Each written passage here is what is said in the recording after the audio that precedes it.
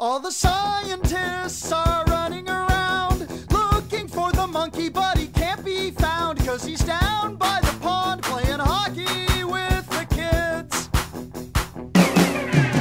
And all the mothers are running around looking for their children, but they can't be found because he's down by the pond playing hockey with the monkey. And it's 1, 2, 3, the kids love the monkey, and 4, 5, 6, the monkey's got a hockey stick. 7, 8, 9, having a good time, yeah.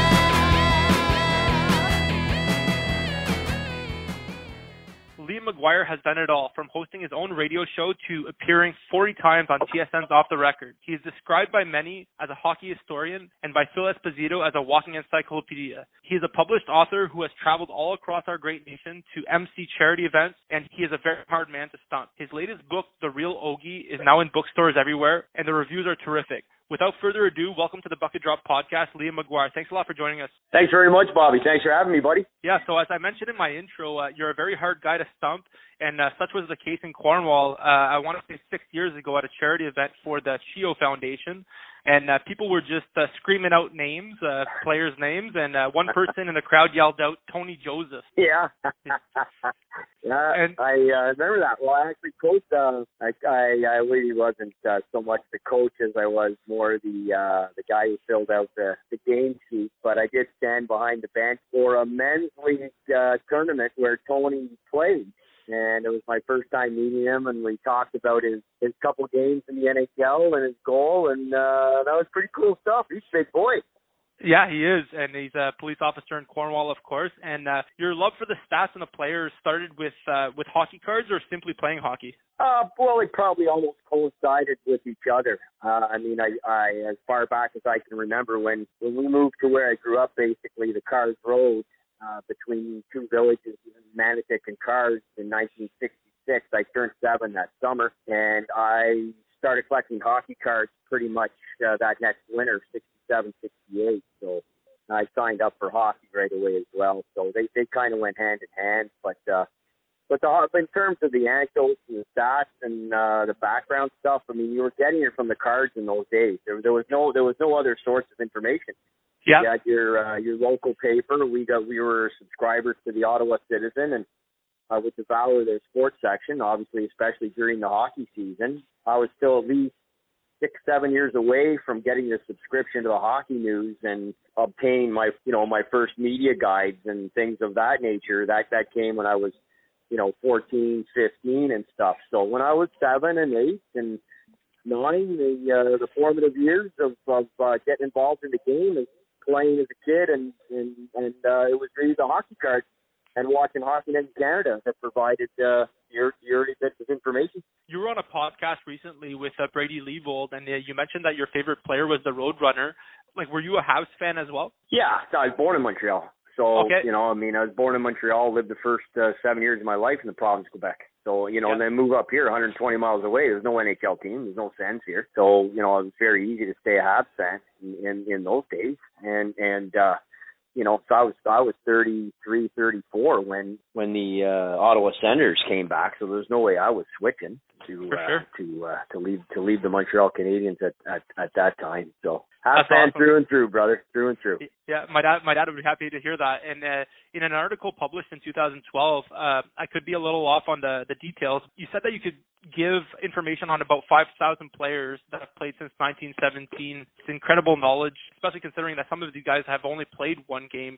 The information that I have on the 5,000 or so players are guys who did something anecdotally. But I'm not a computer. There's a reason why there's 3,500 names-ish that I can't tell you anything about. There has to be some sort of anecdote or trivia significant statistic for me to have filed it away. I don't have a photographic memory. Otherwise, I'd know all 8,000 plus names and could still bill myself as the NHL trivia expert of the world. I went by that for years. I regard myself more as a historian, since the internet came out and the cell phones became prevalent. So it's not a question of, I don't know how many assists somebody had in a given season, or, I mean, there's statistics tell you something. Yeah. Who was your idol as far as hockey historians went as a kid, and how old were you when you decided that you wanted to work in the hockey world in some shape or form? The first, I watched Hockey Night in Canada, as I said, Danny Gallivan and Dick Irvin, but I didn't really resonate with them. I mean, they were play-by-play in color. The name that really first grabbed my attention when I was 13, going to high school, grade 9, 13, turned 14, was the director of statistics for the National Hockey League, the late Ron Andrews. And I used to, on Fridays, I went to St. Pius at 10th High School in Ottawa, and on Fridays at lunch hour, I would hammer my lunch back and then walk down to the corner store about a block and a half away. It was called Jack's. They had a payphone there, and I could phone Montreal, and I would phone the head office of the NHL and talk to Ron every Friday for 3 minutes. I could get a 3-minute call in for 75 cents.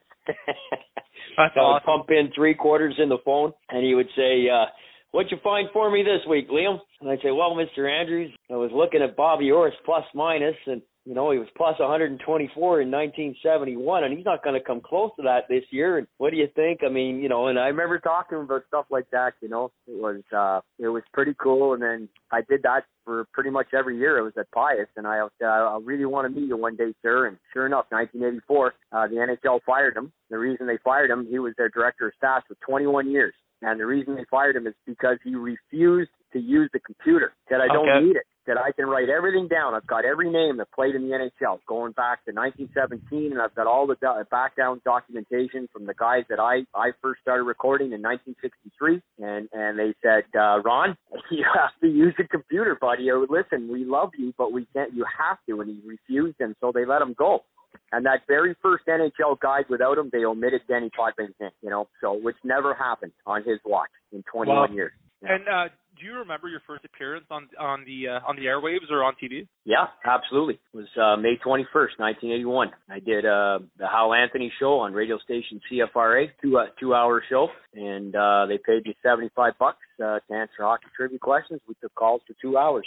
And obviously it's eat, breathe, and sleep hockey, but do you find time to do other things like golf? I know a lot of ex-hockey players are big golfers. Yeah, I'm an avid golfer as well. I'm a member of the course here about 7-8 minutes from where I live. I've been there for over 40 years, so big part of my life. I love the sport, and I love the camaraderie of it. There's a lot of former players. We have a lot of we have current senators that are members there, and former senators. We have Brian Kilray, who's a member there, and his longtime assistant coach Bert O'Brien. They're members there, and lots of hockey at the club. Lots of former pros and guys like that. So it's a great place. I love the sport. The Real Ogie would be book number 4. Am I correct? Yeah, that's correct. And Ogie Oglethorpe in Slapshot is based on the real human being and professional hockey player. How did this come about? Well, I'm doing very similar to what you're doing right now. I was on Rogers Radio in Ottawa, winding up a 4-year contract, and he was one of my last guests as the contract was winding down, my 3rd or 4th last guest, and it was a very compelling interview. He was heading to Kingston. He lives out west in Surrey, BC, outside Vancouver, and he was heading to Kingston for a promotion. So I drove down to meet him, and we spent the weekend together with some of his former pro buddies, including Doug Gilmore. And I just talked to him about the book on the Sunday before I came home, and he said a couple guys had talked to him about it before but never followed through, and we shook hands on it, and things took off from there. So it still took a long time to get a deal and get it sorted, and then I had to write it.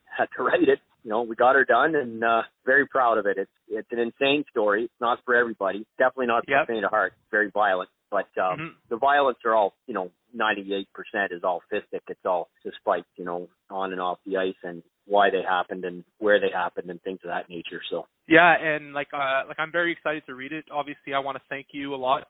You told me that you'd be sending me a copy, which is awesome. And I don't want to ask too many questions to give too much information away, but it obviously follows his journey from a very young age. Oh yeah, we take him right from birth, pretty much. Okay. And he's born in Thunder Bay, but they moved when he was just a baby, pretty much to a town called Horn Payne, which very few people have heard of. But it's 250 miles due north of Sault Ste. Marie, so you're up there, man. Yeah, and I know that he was a polarizing figure, to say the least. Are there some funny anecdotes that you can share? I know the Slapshot one was pretty good. Yeah, I mean, we've got that story in the book, and it's a good one. It's because it involves former very colorful referee Paul Stewart. Before Paul Stewart became a referee, he was he was a player. He played pro. He had a cup of coffee in the NHL for the Quebec Nordiques. He played in the WHA, and he played in the minors. And him and Goldie were teammates. So the story goes that they were teammates, but there was an immediate dislike between the two of them. Goldie joined the team in January, and Stewart was sort of the reigning enforcer on the team, which typically meant Goldie would seek out whoever sort of had the role if they were still there, and would summarily, beat the crap out of the guy, either in practice or off the ice, and that's what happened. They got in a bar fight, actually. Goldie used to chase him around the ice in practice and stuff like that, too. So tension was building, and there was another altercation on the ice, again, when they were teammates, and it was pretty vicious, a lot of stick swinging, and actually a young boy got hurt in the stands that particular occasion. And when they came off the ice, words were exchanged. Goldie threw a bottle at Paul's head, and his hand was sweaty, so the bottle slipped and went over Paul's head. It was a Coke bottle full of Coke, and it smashed, and glass came down all over Paul Newman's brother, Art Newman, who had just walked through the dressing room door as this bottle came over his head like a missile, and the glass and the Coke came all over his bald head. And he didn't realize that it was Goldie who had thrown it. He just looked over and saw this animal, which Goldie looks like, and did then, primarily. Yeah. The big afro, Big afro, just the way he looked, and he just, drew a line in the sand right there. Had no idea at that point that Nancy Dowd, the screenwriter, had written in, the entire series of mentions of this character, Ogie Oglethorpe, who was based on Goldie. So the common thinking was that it would make the most sense to have the man play the role created for him. Of course. But from that moment on, it was generally regarded that he was just not to be trusted, too wild, too unpredictable, too potentially violent. With Paul Newman in the house, as respected an actor as he was, they were concerned about something happening, and they didn't bring Goldie on the set, which is really unfortunate. He never would have touched Paul. He would have revered him like everybody else.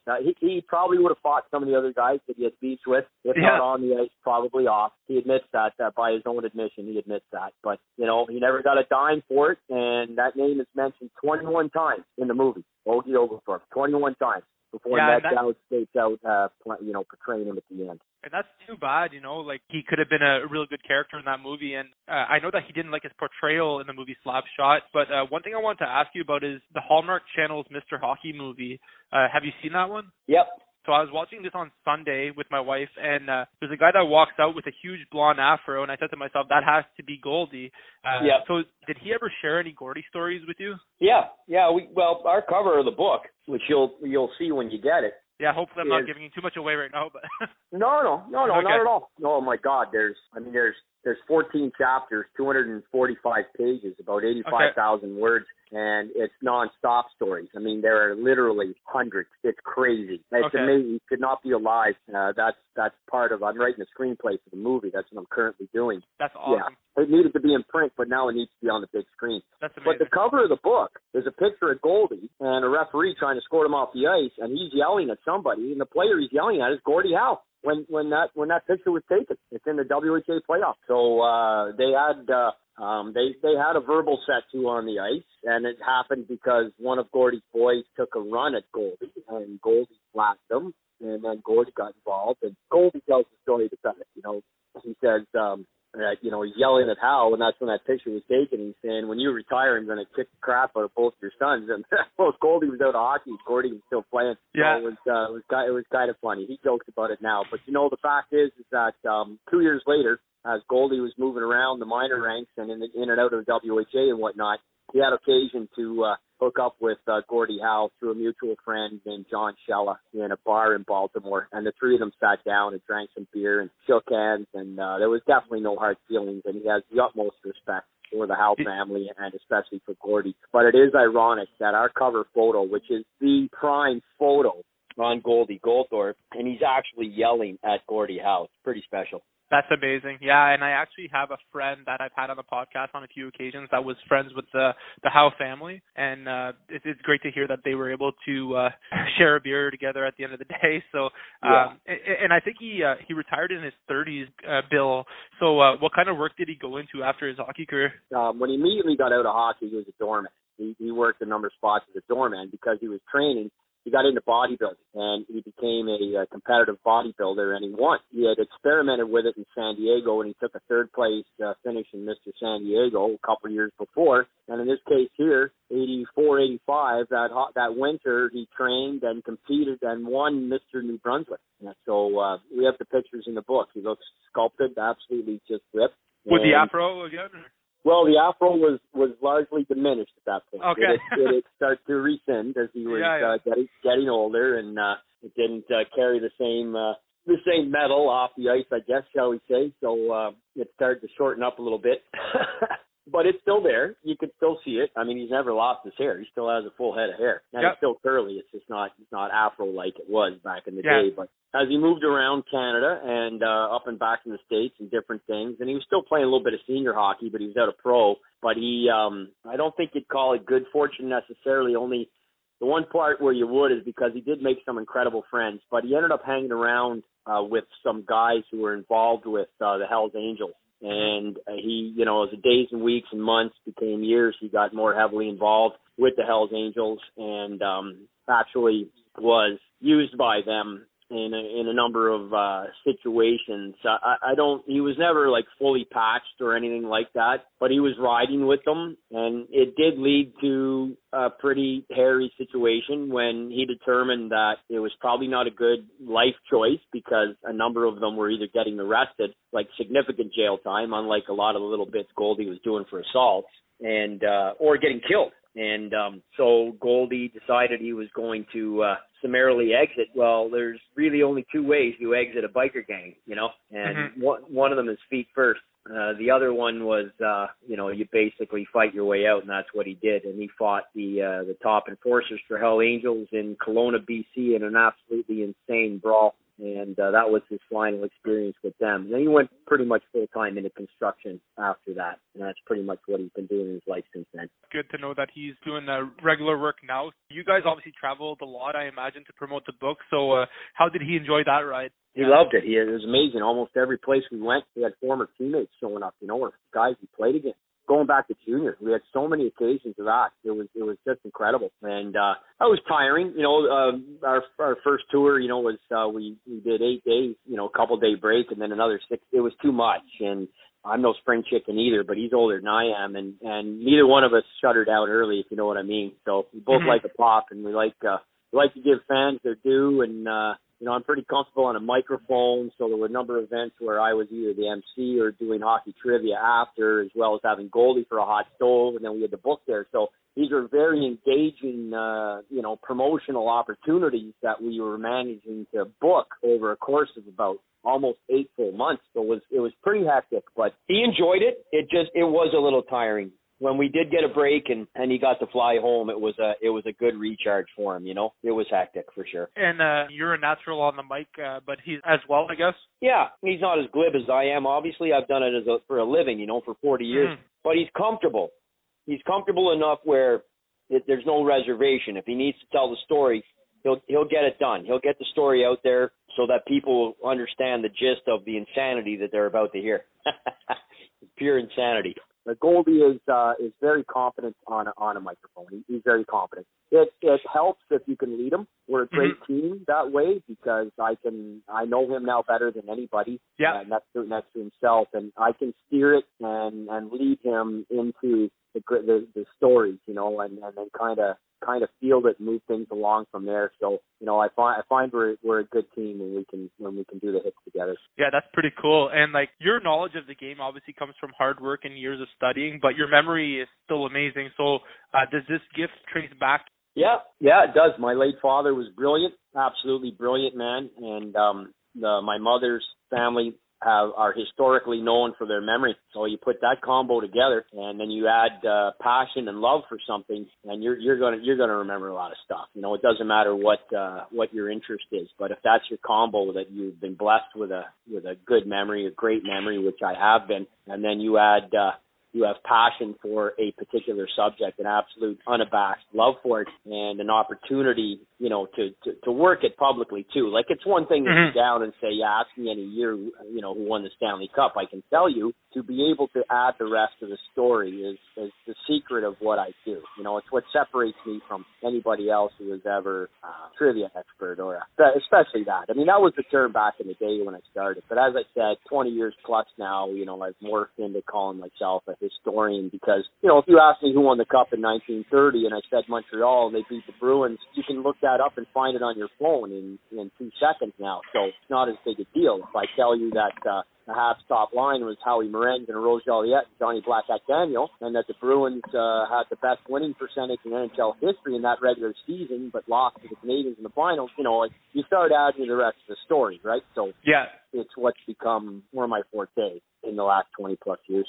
And that's incredible. And I can't remember what we had for dinner last night. I mean, that's impressive. Just to add on to that question, are there younger generations in the family that are showing signs of the gift that may use it for hockey or other avenues? My son definitely has the memory. He has it for sure, but he's absolutely forbid him to follow in this path. Believe me, man, it's been a lot of years where it's been 2 steps forward, 3 back. You never really reached the pinnacle of full-time employment in the industry, making the big bucks, which about top 5% of people in the media do. You've got the next 60-65% that can make a comfortable living at it. I've been more or less in the bottom end of probably that pile, So it's, a lot of years great, but a lot of years lean. And I would never want my son to, if anybody coming after, get into something else. Like, if you're going to, media is really that's really the thing that's driving you. Well, then, get into media. Like, I pigeonholed. I created something out of nothing. There was nobody doing what I did. Like, Dick Irvin went on and had a show called Know Your Sports, and he loved his hockey trivia, and he had a show called Hockey Magazine, and he brought me on 14 times as a guest over 7 years and paid me for it. But, he was a radio play-by-play guy, a TV color commentator, and the director of sports at CFCS Sports. I mean, he was probably making over $100,000 a year at those jobs in the 1970s. That was monstrous money. I'd come down and do a hit for him once a month and pick up $600-700. Well, what am I doing for the rest of the month to make my money? So I would never want anybody to follow it as pigeonholed as I put myself in at that time. But it was no regrets. It was a great ride. And I really appreciate your dedication to the sport. I know I was fascinated when you came to Cornwall. I love that you wrote a book about an enforcer as well. If we can do a bit of trivia, that'd be terrific. Yeah, take a rip at it. All right. Who's the only hockey player to have a goal assisted by Gordie Howe and Wayne Gretzky in an out-of-contest professional hockey game? Gordie Howe and Wayne Gretzky, well, Mark Howe. I mean, Mark Howe scored a goal that both Gordie Howe and Wayne Gretzky assisted on in the 1979 exhibition series between the WHA All-Stars and the Soviet national team. Excellent. Who was the first team to win back-to-back Stanley Cup titles? Stanley Cup started in 1893, and the first team to actually have their name on it twice, and it was 2 in a row, was the Montreal Amateur Athletic Association. So is that the one they're looking for, 1893 and 1894, or are they talking a little bit more recent? A bit more recent. Yeah, so the question probably is regarding the NHL, and the first team to win back-to-back in the NHL was the Ottawa Senators in 1920 and 21. Or, if it's in the NHA, the first team to win back-to-back was the Quebec Bulldogs in 1912 or 1913. Or, if it's in Stanley Cup history, then it's the Montreal Amateur Athletic Association. So depending on how you phrase the question, you have 3 answers. Well, you just blew my mind. What player had his name misspelled on the Stanley Cup and later corrected? Oh, my God, there's so many. There's at least 50 to 60 names have been misspelled on the Stanley Cup. In some cases, many of them later corrected. So are you talking now the one that's more commonly asked that I get over the years is Adam Deadmarsh. That's the one I looked up. So but there was a lot more than I guess. Dozens and dozens and dozens. Who scored the last goal in WHA history? Dave Semenko. Excellent. Which former Cornwall Royal won 4 consecutive Stanley Cups and is also a member of the Hockey Hall of Fame? Billy Smith. For sure. What is your favorite Will Ferrell movie? Talladega Nights. What the hell are you talking about? Well, you told me that day at school for career day. You came in and you said, if you ain't first, you're last. Oh, hell, Ricky, I was high when I said that. But that doesn't make any sense at all. You're first, you're last. You can be second, you can be third, fourth. Hell, You need me fifth? That's a great one. Which former Royal was credited for scoring a Memorial Cup and Stanley Cup goal? Well, Doug Gilmour did. Yeah, that's the one. You're nailing them out of the park. Which Cornwall Royal was drafted by the Philadelphia Flyers ahead of Bobby Clark? Bob Courier. That's amazing. Which former Royal and tough guy signed as an unrestricted free agent in July of 2004 with the Pittsburgh Penguins? Former Royal. And played 20 games for them in the 2005-2006 season. Letang? No, he was the man that unfortunately ended the career of Nick Kypreos. Oh, that was Vandenbush? Exactly. Next question. Name a former Royal that went on to play for the Vancouver Canucks and later coached the same team. Mark Crawford. Easy peasy. Finally, this is not trivia, but what is your favorite hockey book and your favorite hockey movie? Well, Slapshot. Not even close for a movie. I got my eye on the three of you guys. You pull one thing, you're out of this game. Now I run a clean game here. I have any trouble, I'll suspend. I'm listening to a fucking song! Favorite hockey book other than the four I've written. If I had to pick somebody else's, I would say probably Bobby Orr's memoirs that came out there about 4 or 5 years ago. One of my favorites. Even some of the historical books. I guess if I had to pick my favorite all time, there was a 3-volume set. If anybody has them today, and I do, they're worth hundreds and hundreds, if not several thousands of dollars. They're called The Trail of the Stanley Cup. There's 3 books, Volume 1, Volume 2, Volume 3. They have details on every Stanley Cup season from 1893 to 1967. It's incredible because Charles Coleman wrote it, and he went back for the few years that he didn't see it because he witnessed a good chunk of those firsthand. And those books right now, as I do this podcast with you, Bobby, are literally 2 feet from me, all 3 of them. Now they stay in close proximity to them. I refer to them quite a bit because you can go back and look in specific seasons. Not that they have a game report on every game, obviously, but of the significant moments in any given year, likely going to be some sort of write-up on it, and it's just incredible for historical fact-checking, anecdotes, and information. It's just unbelievable. So, I guess to be fair, that 3-volume set would be my favorite. Well, that's really interesting, and obviously, a lot of people appreciate your dedication to the game and all your trivia knowledge. So I really want to thank you for coming on the podcast, and it's been an absolute pleasure. We'll talk to you soon. Right on, Bobby. Thanks for having me, man.